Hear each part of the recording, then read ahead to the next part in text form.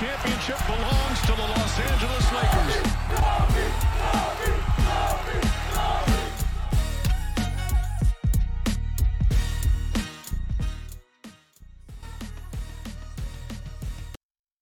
Hello, Lakers Nation. Welcome in. Happy Halloween. Trevor Lane here for LakersNation.com, your home for everything Lakers.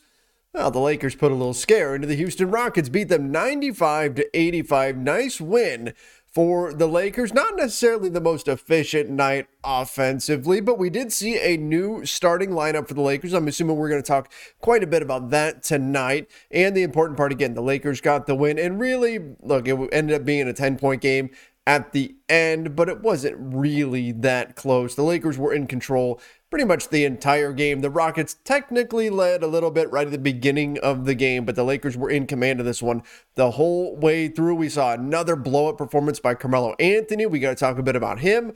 We'll talk about the lineup with Avery Bradley in as a starter. Is that something that's here to stay or not? A lot to break down. So if you're coming in from YouTube, from Facebook, from Twitter, welcome in. Let's talk some Lakers basketball. Go and fire off your comments. I'm going to be taking them throughout tonight.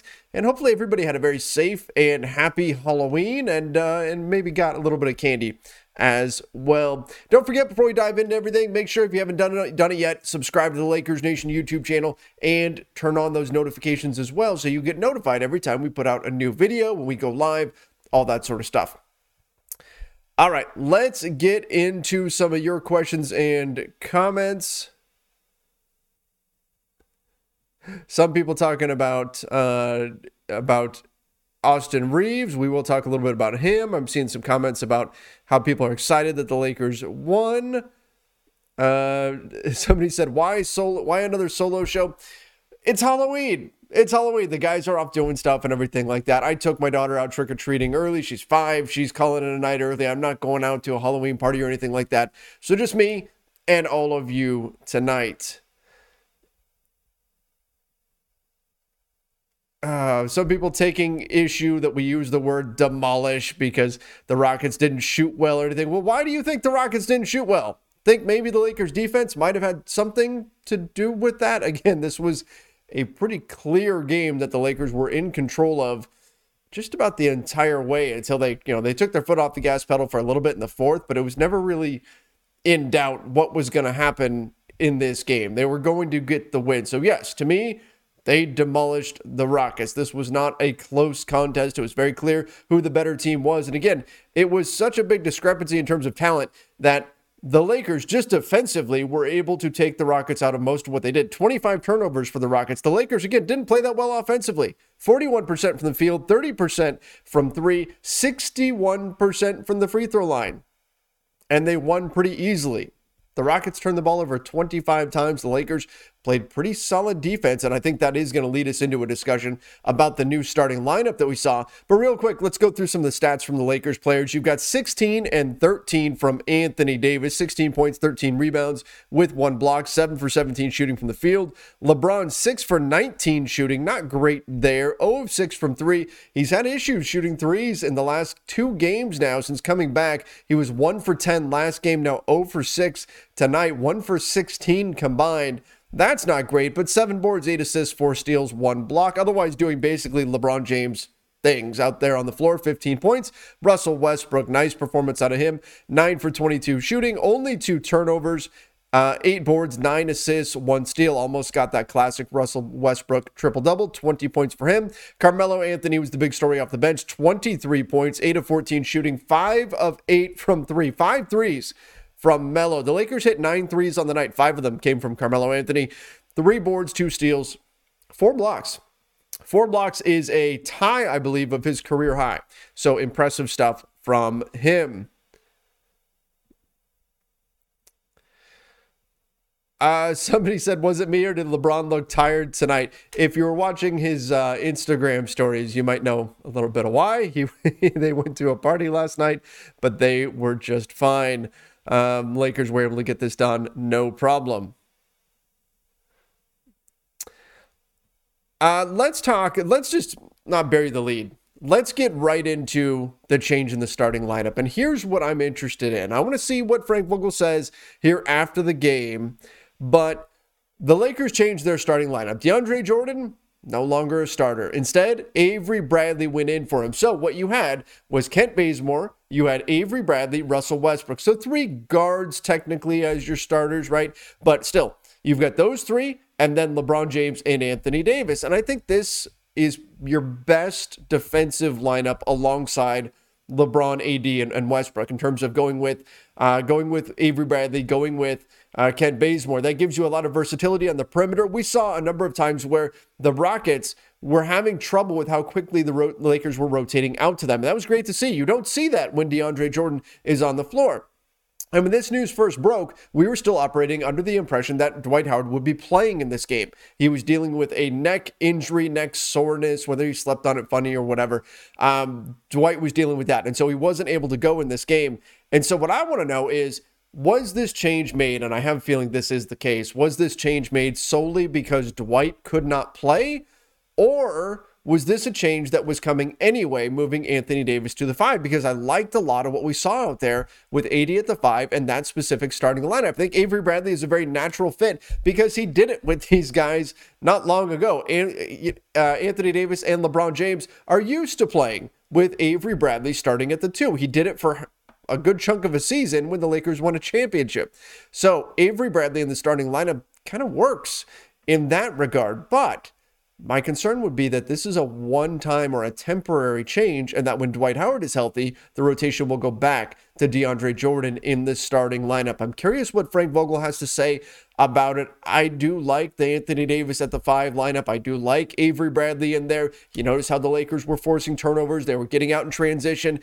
You've got a team that has so much defensive potential, so much potential to cause turnovers and get out and run.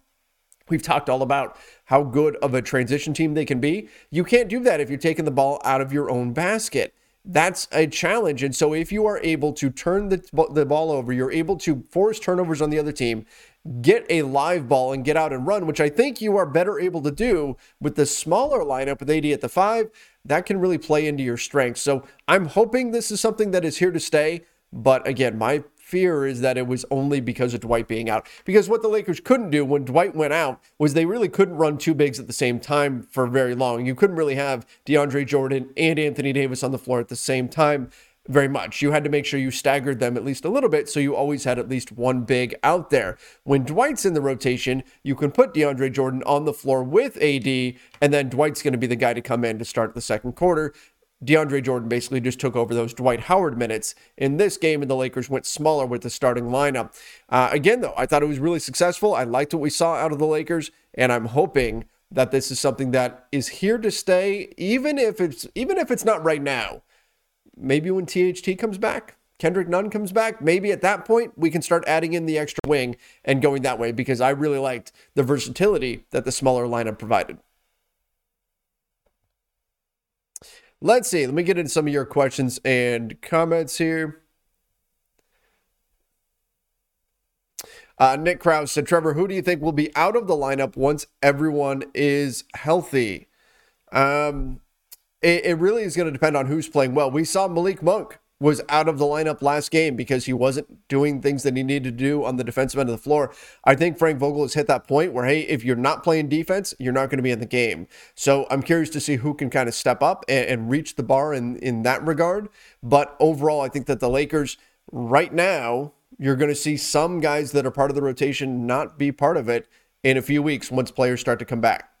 Who that is, we're going to have to wait and see. My guess, I feel like it's probably got to be DeAndre Jordan, because I think you're going to have more wing talent, and then you could take advantage of that by adding more players in there on the wings. THT, right now you don't have that many other wing players to turn to really capitalize on going smaller with Anthony Davis at the 5. I think when THT comes back, Kendrick Nunn comes back, especially when Trevor Ariza comes back as well, you've got enough depth on the wing, you've got enough talent there now to where AD at the 5 makes even more sense. And we saw the blueprint for why it can work. I mean, look at the offensive end. Part of this is the Rockets are a bad team, but what were the Lakers getting in the first quarter offensively? Shots at the rim and corner threes. You can't ask for anything better than that. And why was that? It was because of the floor spacing that they had.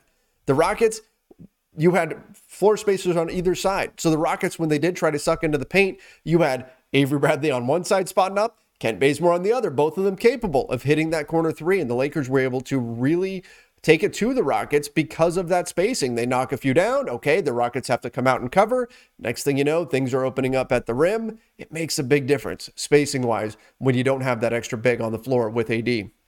Benjamin said, if you are correct, the super chat, thank you, said, if you are correct about AD at the 5, why isn't Vogel seeing it?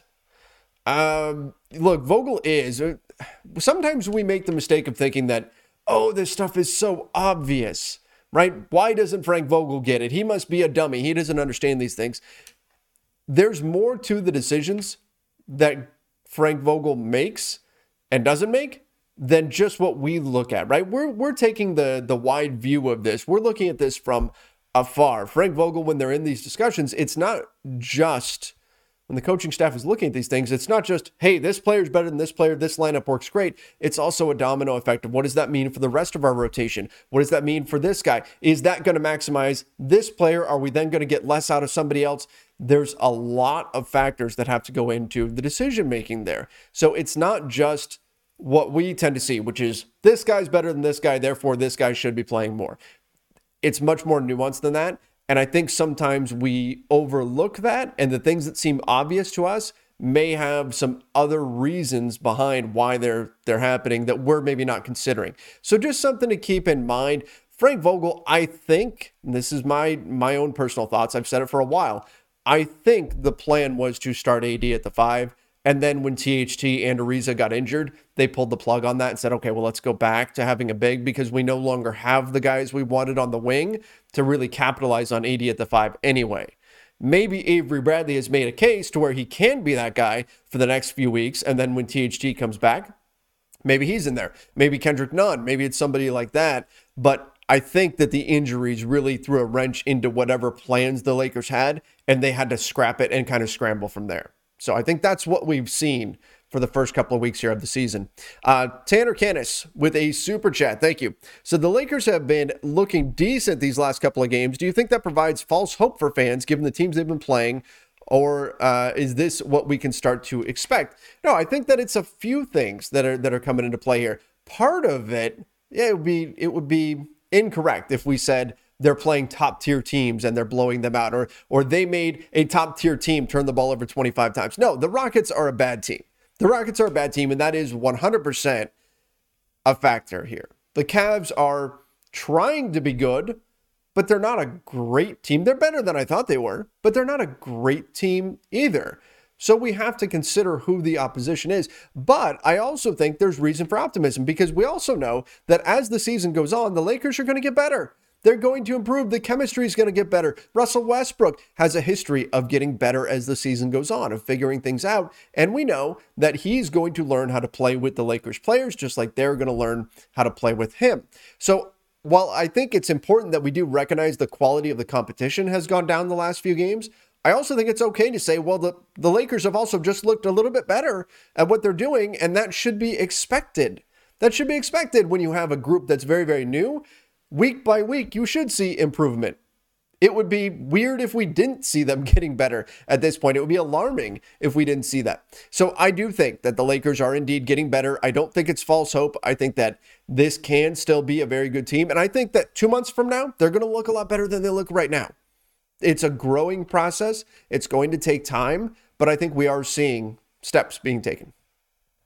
All right, Don Teco from YouTube said, AD's body language is awful. You know what? This game, because the Lakers were in command for such a long time, I wasn't as upset with Anthony Davis's body language. If he was a little bit sluggish, okay, but it wasn't quite as noticeable to me as it was last game against the Cavs, where it was the first 2.5 quarters or so that he really looked kind of disinterested. In this one, I thought he was a little bit better, especially early on in the game. But sometimes he has those games. Sometimes he has those games where you look at Anthony Davis and you go, man, what's happening here? Like why are you so sad right now? And then other games he comes out and he's fired up and he's got energy and he's a monster. So this game, it wasn't necessarily his highest energy game, but I didn't think it was quite as bad as the last game against the Cavs. Could just be that the Cavs game was a little bit closer early on, whereas this game against the Rockets, it really felt like, okay, this is just be professional, go out there, do your thing, get the win, let's move on. And they actually play the Rockets again on Tuesday. I can say I think Tuesday they're going to have to be sharper because I don't think the Rockets are going to turn the ball over 25 times again. They're a young team.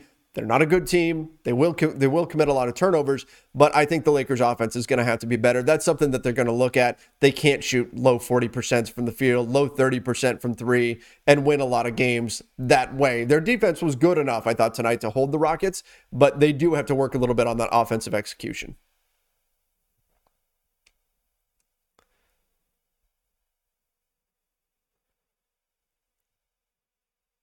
Somebody asked, when is Kendrick Nunn coming back? So Kendrick Nunn is supposed to be back in, I believe, 2-ish weeks. And I shouldn't say back. Let me back that up.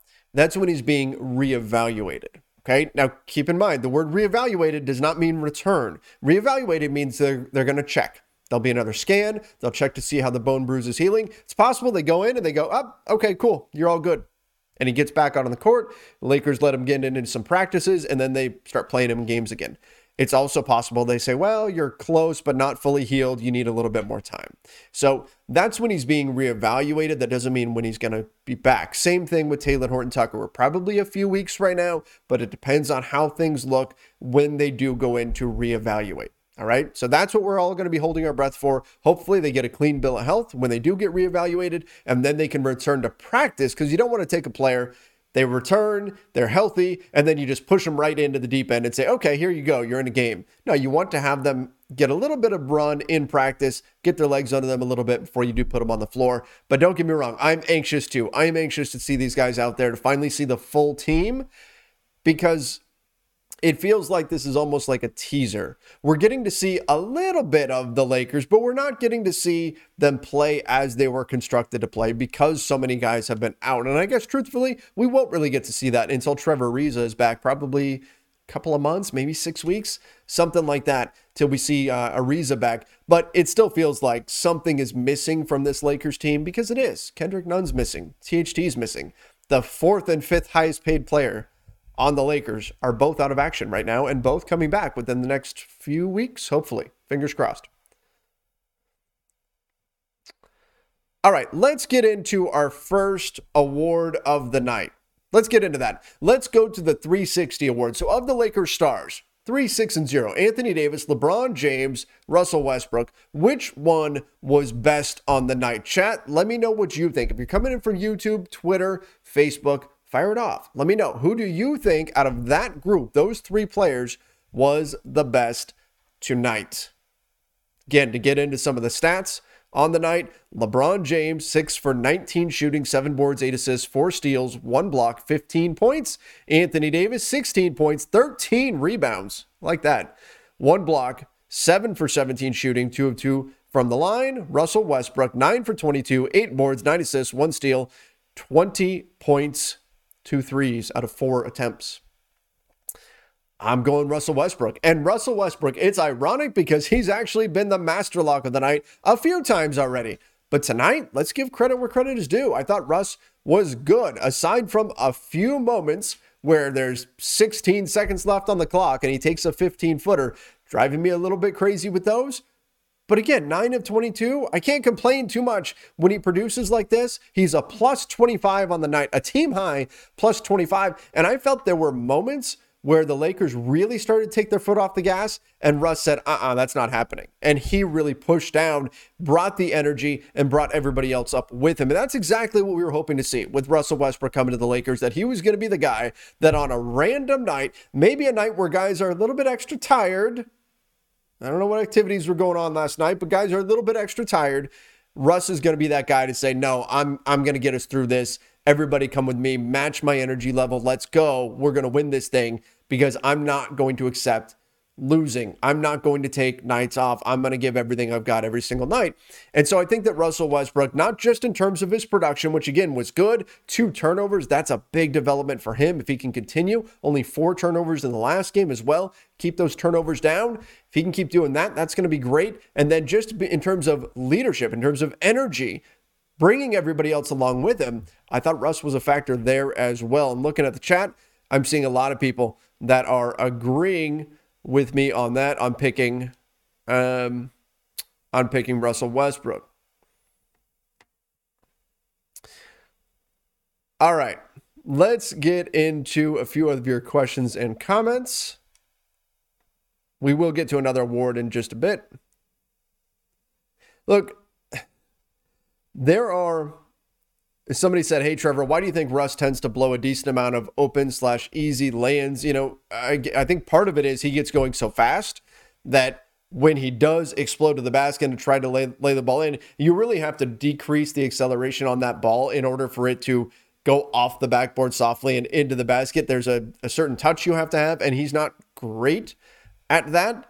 But again, on a night like tonight, I can't be too upset with Russell Westbrook. We know there's going to be some times where he's going to miss some shots at the rim, but for the most part, I think he did a really nice job tonight. And he missed a few, but he also made a few. And there was a point where the Rockets were actually starting to come back. They went on a 21-4 run in the fourth, and Russ got the ball, attacked, scored on a layup, got an and one. It was great. It was a great performance from him, and pretty much what we've been looking to see. If we see the Russell Westbrook that we've seen the last 2 nights for the rest of the season, Lakers are looking pretty good, right? This is kind of what we were hoping to see out of Russell Westbrook. I think he's even been a little bit more careful with the ball and with his hit-ahead passes, and that's been cutting down on turnovers. Man, if we can just eliminate some of those early shot clock pull-up jumpers, Russ, you're open for a reason. You eliminate some of those, and the Lakers are in business. The Lakers are in business. You've got 3 legit all-star and above caliber players here. Lords of the Sky said, hey, Trevor, can you add a play of the night award? Yeah, that may be something that we need to add in. We may need to add in a play of the night award. And I'll have to start thinking about that, what my favorite play of the night was on this one. Alan Barnhart from YouTube, the super chat, said, Melo with a big night on both sides of the ball, 2 steals and 4 blocks. Think Frank has made defense a must for playing time or just a lucky night on defense? No, you know what? I noticed a lot of effort on the defensive end from Carmelo Anthony. And again, let's give credit what credit is due. Right? Carmelo Anthony, he's got a reputation for not being great defensively. And if you look at his lateral foot speed, you can see why. There's times teams will exploit him. The Cavs exploited him a little bit last game defensively, but his offense was so good that it didn't matter. Tonight, I thought his timing was terrific, especially on, again, those 4 blocks tying a career high. Tremendous stuff from him there. And then the offensive end was really good as well. In fact, I think you can argue that even though he's had some higher scoring games, this was probably the most all-around excellent game that we've seen from Carmelo Anthony. 8 of 14 shooting, 5 of 8 from 3, 4 blocks, 2 steals, 3 boards, 2 of 4 at the line. That's uncharacteristic. He is a very good free throw shooter. 23 points for Carmelo Anthony. He was great. He was great tonight for the Lakers. He's been very good the last few games. He really feeds off the home crowd. I loved what we saw. No surprise here. He's my next man up. He's my next man up. I know usually I don't get to that till later on in the show, but let's just say it. I mean, it's clear, it's obvious, it's Carmelo Anthony. He's the next man up. Again, I think this was his best performance as a Laker in terms of both offense and defense. I don't know what that means moving forward defensively. Are we really going to expect this out of him on a nightly basis? We'll see. But so far, I thought tonight was a very solid defensive performance from him, and hopefully we do start to see that. Hopefully he does start to adjust to Frank Vogel's system and can provide solid defense as well as stellar offense, because that's where he's really going to make a difference, is on the offensive end of the floor. When he has nights like this, shooting the ball, yeah, he can really make an impact, particularly off that bench.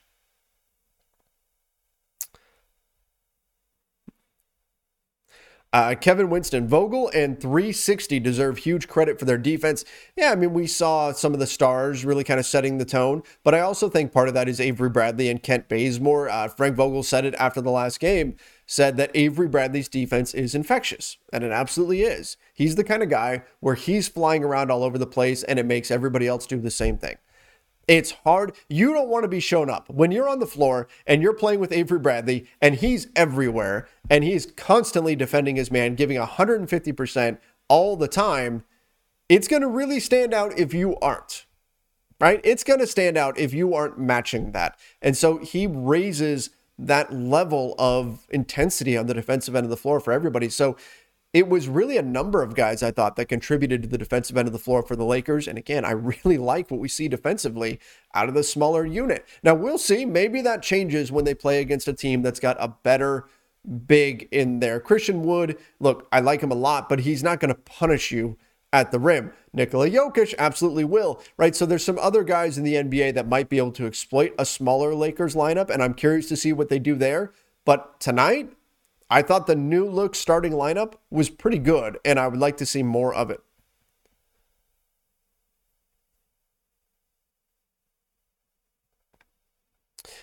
Jason Gremling from YouTube, the super chat, said, do we need to be concerned that the Lakers blew a 26-point lead to a bad OKC team and almost blew a 30-point lead to a bad Houston team? No, I'm not too concerned in this case just because of the circumstances. This game, they started to blow the lead in the third quarter, and then they came back and they pushed the lead back up. And then when it was really clear the game was done, that's when the Rockets started to catch up. And look, Frank Vogel, he had to put the starters back in. That wasn't great. Seeing LeBron come in towards the end of what should have been a 15 to 18 point lead, instead, it had been cut to, I think, 12 or 13. So that part may be a little bit concerning, but given the circumstances, it's Halloween. It was pretty clear the game was over. The Lakers, their defense really let up. They were just trying to do just enough to carry this game across the finish line and not have to really exert themselves too much in the second half. So I'm not as worried about this as I am about the OKC game, where it was the start of the third. They let down. They tried to push back and couldn't do it. In this game, you could see them start to take their foot off the gas, and then they went, oh, wait. And they snapped out of it, and they said, yeah, we can't do this. And then they went again and started scoring, pushed the lead back up. And then by the time it was really over in the fourth, they let the Rockets creep a little bit closer. I'm less concerned about tonight than what we saw in OKC. Somebody said LeBron time travel, Silas Davila. Yeah, if you saw that picture that's going around, there's a picture of LeBron, and behind him in the crowd, it looks like LeBron. He's wearing a hat and like a brown jacket or something, and it looks like it's LeBron sitting in the crowd watching LeBron. Spooky that it's happening on Halloween, but people are saying it's time traveler LeBron coming back in time to watch himself play or something like that. Just a funny picture. You guys will have to find it if you haven't seen it.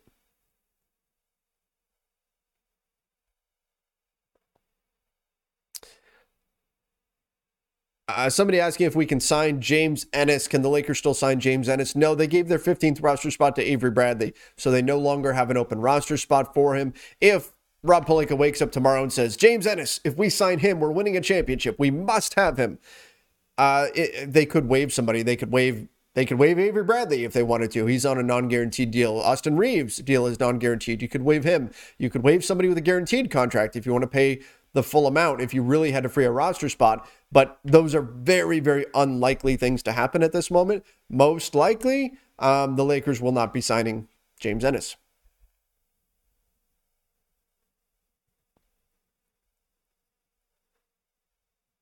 Andre, what would you need to see to add Melo to the 360 award? So, in other words, are we calling? And then the second question right after, William Myers said, if and only if Melo can keep his game playing level where it's at, or maybe even better, do you think it'll be time to consider that we have a big four? There's been some good games so far from Carmelo Anthony, but we are now, 7 games into the season? I'm not ready to make that change just yet. And look, it's not me hating on Carmelo Anthony. Carmelo Anthony has been great, and you can argue that he's played at a superstar level, especially the last couple of games. He also had another one early in the season where he went for like 28 points, and he was playing at a superstar level in that one as well. But part of what I've admired the most about Carmelo Anthony was that everybody was questioning, can he be a role player? And there was a lot of doubt about that. People said he's not going to be able to accept that. He's not going to be able to transition from being a star to being a role player. Right? Dwight Howard made that transition. It's not an easy one. Vince Carter did it. Some players can't. Some players are not able to do that, and their careers end prematurely because they don't want to be a role player. They've spent their whole life being the guy, and to suddenly not be the guy anymore, instead just be a guy, just be another guy coming off the bench, it's a tough transition to make. And Carmelo Anthony, to his credit, he proved it with Portland, that he could do that he could take kind of a back seat, that he could do what the team needed him to do in order to win games. And that didn't mean starting. That didn't mean being the go-to scorer. That didn't mean being the guy that was going to have the offense run through him.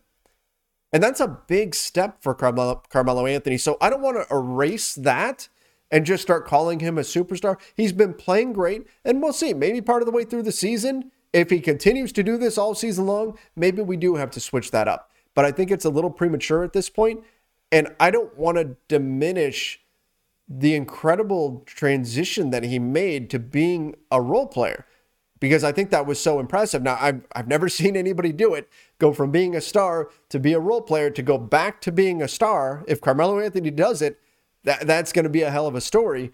But I think it's a little premature to start saying that he is going to be a star on this team moving forward.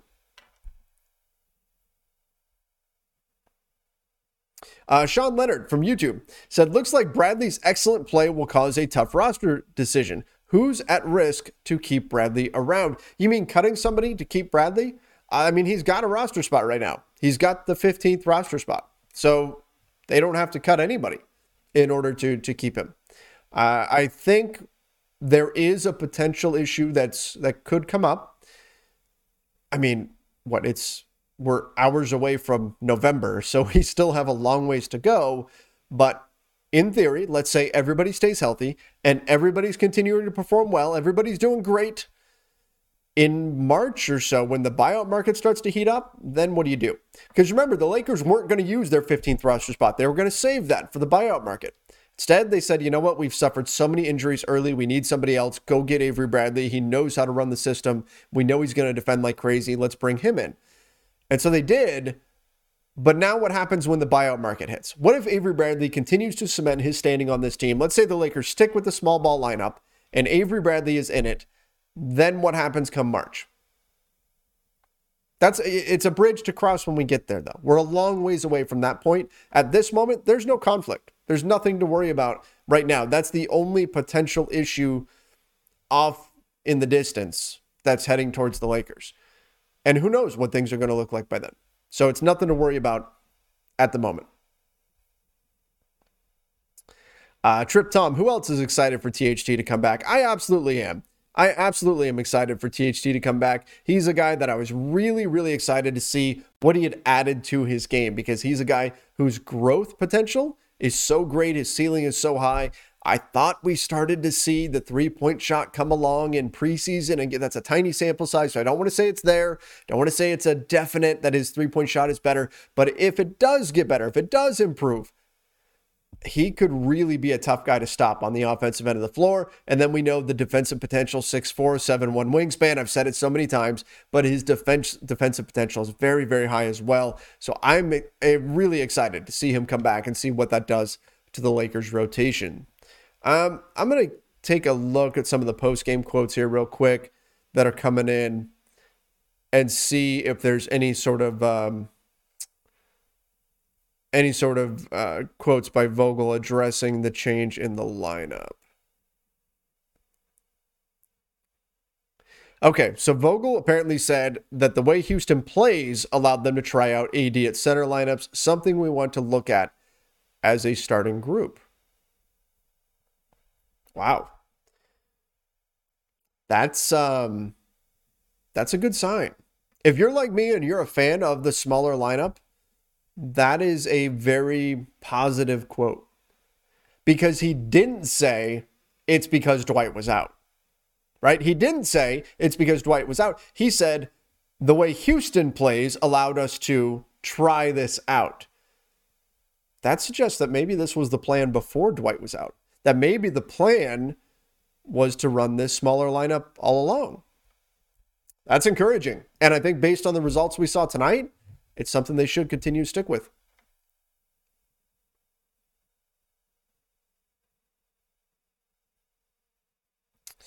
Bob Bill said, Trevor, does none provide anything that Monk doesn't?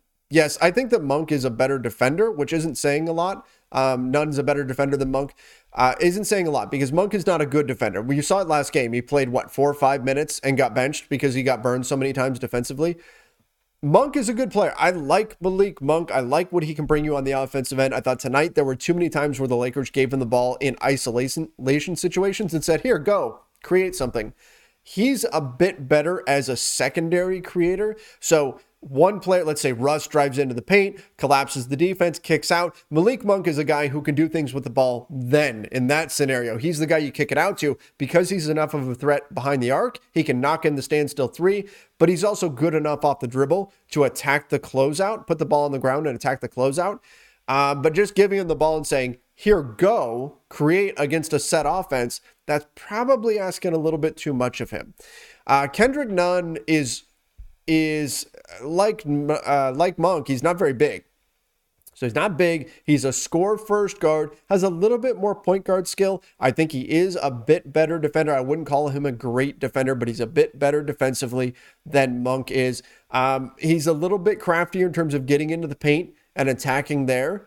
And so I'm curious to see what he can bring in that regard. Monk is more of a shooter. Like Monk is essentially a 2, right? If we're looking at skill sets, Monk is a 2, whereas Nunn is more of a score first point guard. And there's a difference. Nunn is a point guard, but he's a score first guy. Monk plays more like a 2. And I hope that makes sense.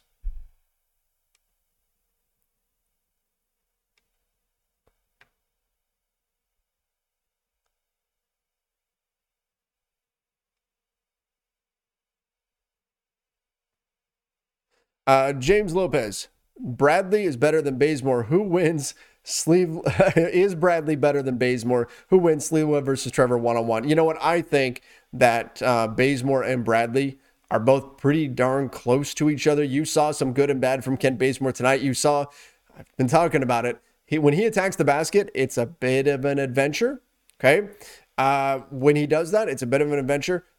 But he can also hit those corner threes. Defensively, they both bring a lot of energy. They're similar players in that sense, but I'm not ready to say one is definitively better than the other. I think they actually complement each other very well just with their similarities because they bring so much energy on the defensive end of the floor and they can both shoot decently well from outside, enough to where the defense actually has to care about them being out there. Who wins, Alan Sliwa versus Trevor one-on-one? I don't know. At some point, we'll actually have to play that game, but haven't done it yet. At some point, though, we'll have to. Guys, look, I see the comments coming in saying, and I see there's a huge super chat in here. And look, I certainly appreciate it, but I see the comments coming in asking me to have certain people come on the channel. That's not really the way to go about it, right? Like just hitting my chat up a bunch of times saying this person needs to be on your show, like that's fine. I'll take the recommendations, but that doesn't mean that I'm just going to automatically bring someone on my show, right? So keep that in mind. I appreciate all the comments and the recommendations and everything. I certainly take those things into consideration, but it's not, you're not going to like super chat your way into getting someone to come on my show. That's not how it works.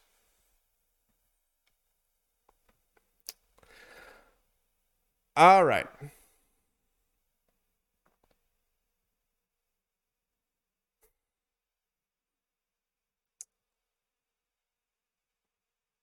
Somebody said Trevor Lane is better than Malik Monk. I promise you I'm not. I promise you I'm not better than Malik Monk. Malik Monk is a very good player. He's a very good player.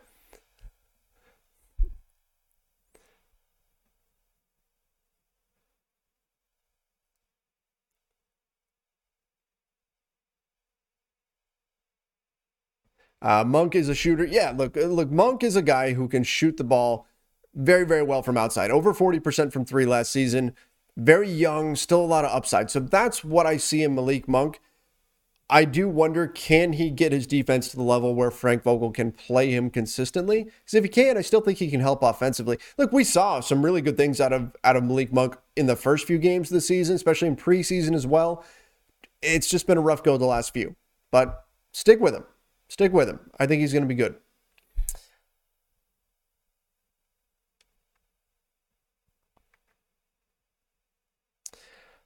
Somebody said, okay, Anthony from YouTube said, can we get Eric Gordon? So I tweeted this out. I said, Eric Gordon is hitting come trade for me threes, right? Eric Gordon, there's no secret about the fact that he's very available. The Rockets would love to trade him. They just want to get something of value in return. Now, let me pull this up right now so I can see his salary. You guys have to keep in mind that when there's a trade being made in the NBA, you've got to be able to match salaries, particularly with a team like the Lakers. So Eric Gordon's making $18.2 million this season. That's a lot. So understand that in order to trade for him, what would the Lakers have to do? Let's see. Well, you can't trade AD, LeBron, or Russell Westbrook for him. So your next highest paid player is Taylor Horton-Tucker, who's coming in right around 11-ish million. You would have to part with Taylor Horton-Tucker and Kendrick Nunn in order to trade for Eric Gordon. Or THT and stack up a bunch of the veteran minimum guys. Do you want to do that? No. The only way the Lakers get Eric Gordon is if he's bought out. If he's bought out, then maybe they could pick him up on the buyout market if they have an open roster spot at the time. But I don't think the Rockets want to go down that path. The Rockets, they see the need for shooting around the NBA, and they're going to do what they can to get something for him rather than just buy him out. We'll see. Maybe that changes around the deadline. But Eric Gordon, 18.2 million this season, 19.5 million next season. And then the season after that, he's got a $20.9 million deal. Now, it's not fully guaranteed. I don't have the numbers in front of me as far as how much of it is guaranteed for that season. 2023 is not guaranteed. So that's entirely non-guaranteed. So really he has this year and next year. That's still a lot. That's trying to be bought out. That's a lot of money to try to buy out across multiple seasons. Would the Rockets really want to take that hit? Depends. How much is he giving back? A lot of factors at play there. So I wouldn't assume that Eric Gordon's going to become a Laker anytime soon. It'd be very complicated to try to get that done.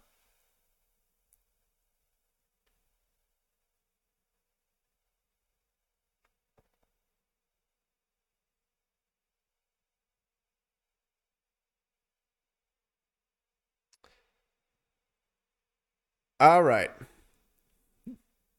Justin Evans said, Trevor, I know I'm late, but please talk about Russ not playing any defense. He just hangs around the rim. And watch the ball get passed to his guy to make it worse. He doesn't box out. Russ is a guy who has relied on his leaping ability to rebound the ball over technique, over box outs and things like that. Sometimes he relies on that a little bit too much. But I didn't think tonight was a night to be too upset with Russ's defense. He made some good plays, was able to step into some passing lanes and things of that nature. He's not a guy where we look at him and we say, this is a defensive dynamo. This is Drew Holiday. He's going to come in and really help lock down the guard position. No, that's not what he is. That's not where he provides value. What you're trying to get from him is just average. If you can just get average defense, then you're pretty happy with what you would have out of Russell Westbrook. He's been below average for the last few seasons. Can he get back up to average in Frank Vogel's system? Maybe. We'll have to wait and see. But I don't think tonight was a night where his defense was as bad. It's been worse. Let me put it that way. His defense has been worse. But tonight, it was okay. Not great, but it was okay. This is another thing. Somebody mentioned Reeves played bad. Yeah, Austin Reeves. 3 turnovers tonight, and some of them were not great. I did like his one basket, 2 points. His one basket was a nice drive to the hoop where he absorbed contact and then still finished. You notice LeBron hit him on that fast break, and he just could not finish, wound up turning the ball over, tried to kick it back out. I'm wondering, does Austin Reeves dunk? We haven't seen it yet. I'm sure he can. He's 6'5". I'm sure he can dunk, but we haven't seen it yet. And he's a little bit timid when he's attacking the basket. He's a little bit worried about his shot getting blocked. That's part of why it was so good to see him actually absorb contact at the rim and then finish. That's a part of his game that I would like to see a bit more of. Tonight wasn't a great night for him, but again, we kind of knew that there would be off nights, and I feel like that was just what happened tonight. 3 turnovers, wasn't great, but 2 points was still a +5 in terms of plus minus. Didn't kill the Lakers or anything like that, but just wasn't quite as good as we've seen him in past games. Not something I'm going to worry about at this point. I thought he was fine overall. AD's three-point shot a bit short and concerning. Kevin Winston with a super chat. Appreciate it. AD's three-point shot, yeah, look, it's something that you really need him. And I'll pull stats after this game. We need to see AD really hitting the mid-range shot as well as the three. And as of right now, if I'm looking at his stats, I don't know. Okay, this says 6 games in, so missing tonight's game. He's only at 19% from three. And then tonight, he didn't shoot well from three either. If you remember last season, heading in, Frank Vogel challenged him last season to shoot at least 5 3-pointers per game. And instead, I think he shot less than the season before, and he shot a terrible percentage. It is something to watch going forward. We talk all about the floor spacing with Anthony Davis at the 5. But if he can't shoot the 3, some of that floor spacing goes away. Right now, teams are still a little bit concerned about him behind the arc because, hey, it's Anthony Davis, right? Anthony Davis is standing out there. I better go guard him. Okay, that's kind of the sentiment from defenses right now. But if this continues to be a thing where he's shooting 18% or so from three for the season, he was 0 for 1 tonight, teams will stop guarding him out there. And then you lose some of that spacing that you get from running him at the 5. So it is something to be concerned about, but 7 games in, I know I say it all the time, but that's a small sample size to where we may see a hot streak shooting coming. But I understand why there's even more concern because he shot poorly from three last season. We haven't seen him shoot well from three until from 2 seasons ago, which was only a little over a calendar year ago. But that was really the last time was when they won the NBA championship that we saw him shoot well from three. So it's definitely something to keep an eye on. You're not hitting the panic button just yet or anything like that, but something to watch. Anthony Davis' three-point shooting, does it improve? Does it get back up to speed?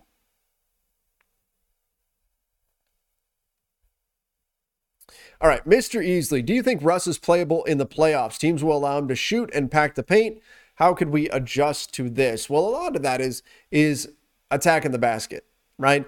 Getting to the rim. And even when a team is giving you, and this is where I don't like seeing Russ settle for these 15-footers. What Russ is doing is he's taking 15 to 20-footers when there's 16, 17 seconds on the clock.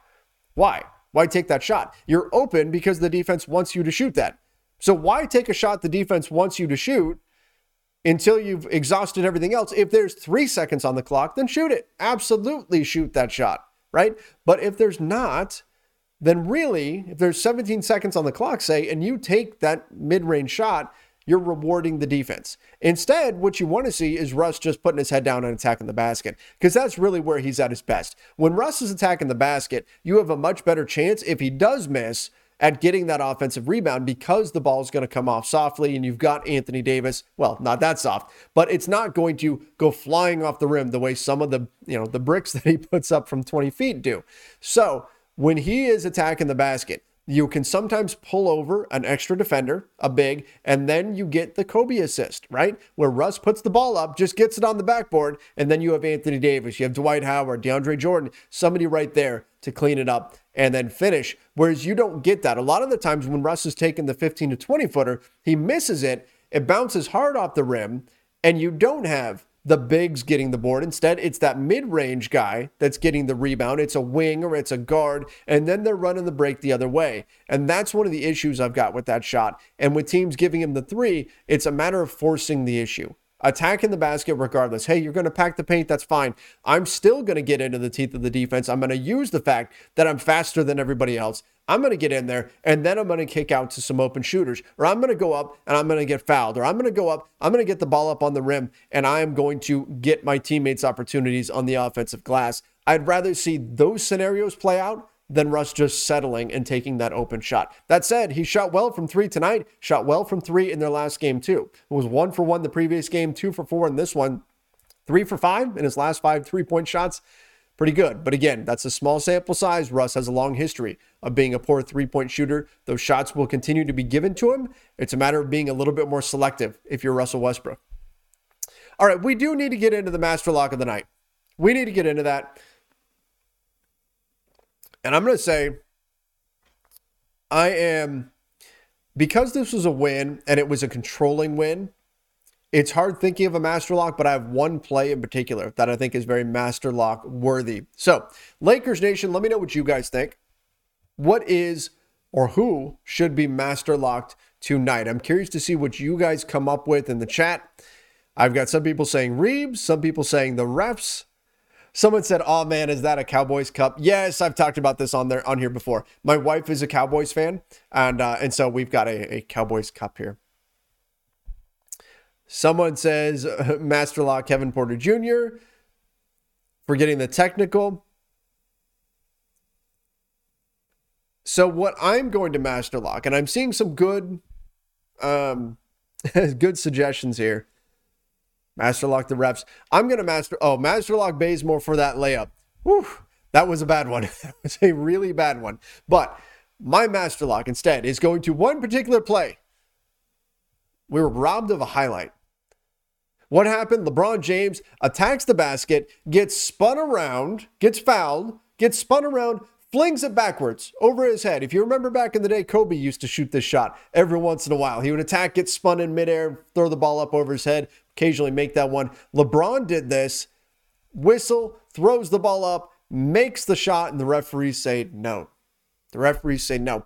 And I need to specify here, I've been really happy with NBA officiating this year, getting rid of the ridiculous free throw attempts. You know what I'm talking about, the Trae Young fouls, the James Harden fouls, things like that. Seeing those cut down, that not only was unpleasant to watch, that was embarrassing for the NBA around the world. When you see how other countries officiate the games, when you see how the Olympics officiate the game, and then you see the kind of just ridiculous contorting that NBA players were doing in order to get the whistle to blow, it was exploiting a rule, it was exploiting a loophole, but it was not in the spirit of the game. So I'm so glad to see that that's been taken out.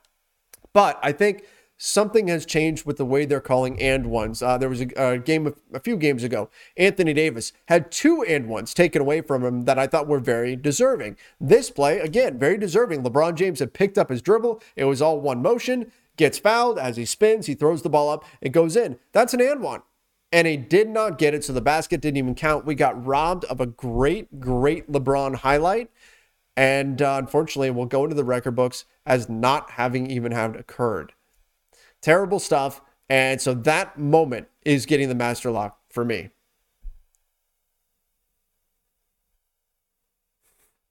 I've got some people agreeing with me. Some people saying refs getting the Master Lock. Look, it's really just the one play. Somebody asked me if I watched LeBron make the logo 3 the other night. Of course I did. That was a fantastic shot. That was incredible. That was in the last, 16 attempts? That's the only 3 LeBron has made in his last 16. Has been the 3 that he shot from Inglewood. Go figure. Go figure.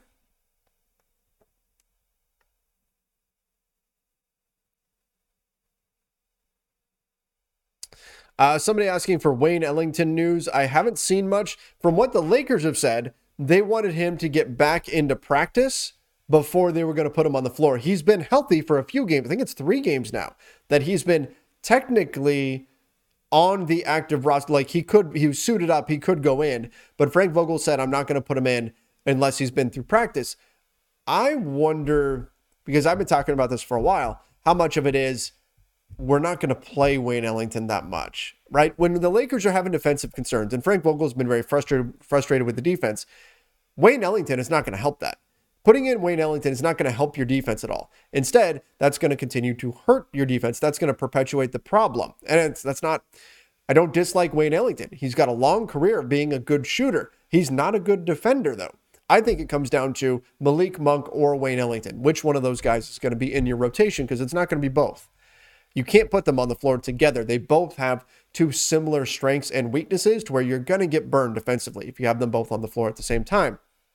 So I haven't seen anything else specific, but I haven't gone into a lot of the post-game comments just yet. So I'm going to have to get into that stuff. Otherwise, from what we know, Wayne Ellington, the Lakers have been saying we're not putting him in until he practices. But I'm starting to wonder how much of it is just we're going a different direction. We're focusing on defense right now, and that's just not really what he provides.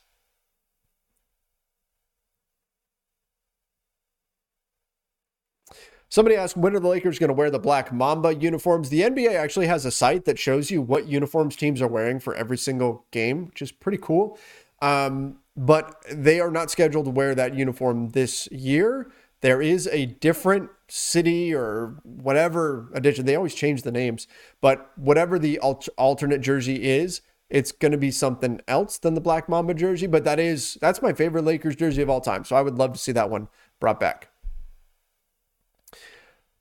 All right, guys, let's get into this. Since I was asked earlier in the show if we could do a moment of the night or best play of the night, I think the LeBron reverse dunk was the play of the night. That was an incredible play, and it wasn't just because it was a LeBron James reverse dunk. Like, that in and of itself, amazing. But LeBron been dealing with a little bit of an ankle thing, right? A lot of people, too, were saying he's not the same guy anymore, right? We saw that. A lot of people saying, oh, the LeBron we saw in the playoffs, that's who he really is. Forget that he was recovering from a high ankle sprain at that time. Forget that that was a factor. He's just old, and that's just what he is, and he doesn't have the same lift anymore, and he can't do it. Explosive plays like that are a nice reminder that, yeah, he can. He can still do that. And I know it's ridiculous at his age that he's still able to do these things, but there was power to that, so much fluidity in the movement, and it was one of those breathtaking dunks that you get out of LeBron James. So that was a great moment, certainly a highlight reel moment. We were robbed of a highlight reel moment on the over the head and one shot that got taken away by the officials. This one, nobody could take away. Great, great dunk from LeBron, and certainly a highlight that I'm sure we're going to be seeing all season long. Somebody said, how is this dude LeBron still jumping like that? Yeah, exactly. It's incredible. Absolutely incredible. All right, guys. Let's call it a night there. Appreciate everybody coming in. Appreciate all the super chats. Everybody coming in from YouTube, from Facebook, from Twitter. If you're listening to the podcast version of this, make sure you do follow us on Apple Podcasts or Spotify. Make sure that you do leave a review as well. We definitely appreciate that. Don't forget to subscribe to the Lakers Nation YouTube channel. Turn on those notifications as well. Lakers take on the Rockets again on Tuesday, so we'll do another post-game show after that one. Hope everybody had a very happy Halloween and enjoyed it, and also enjoyed a Lakers win. Till next time, everybody. See ya, and stay safe.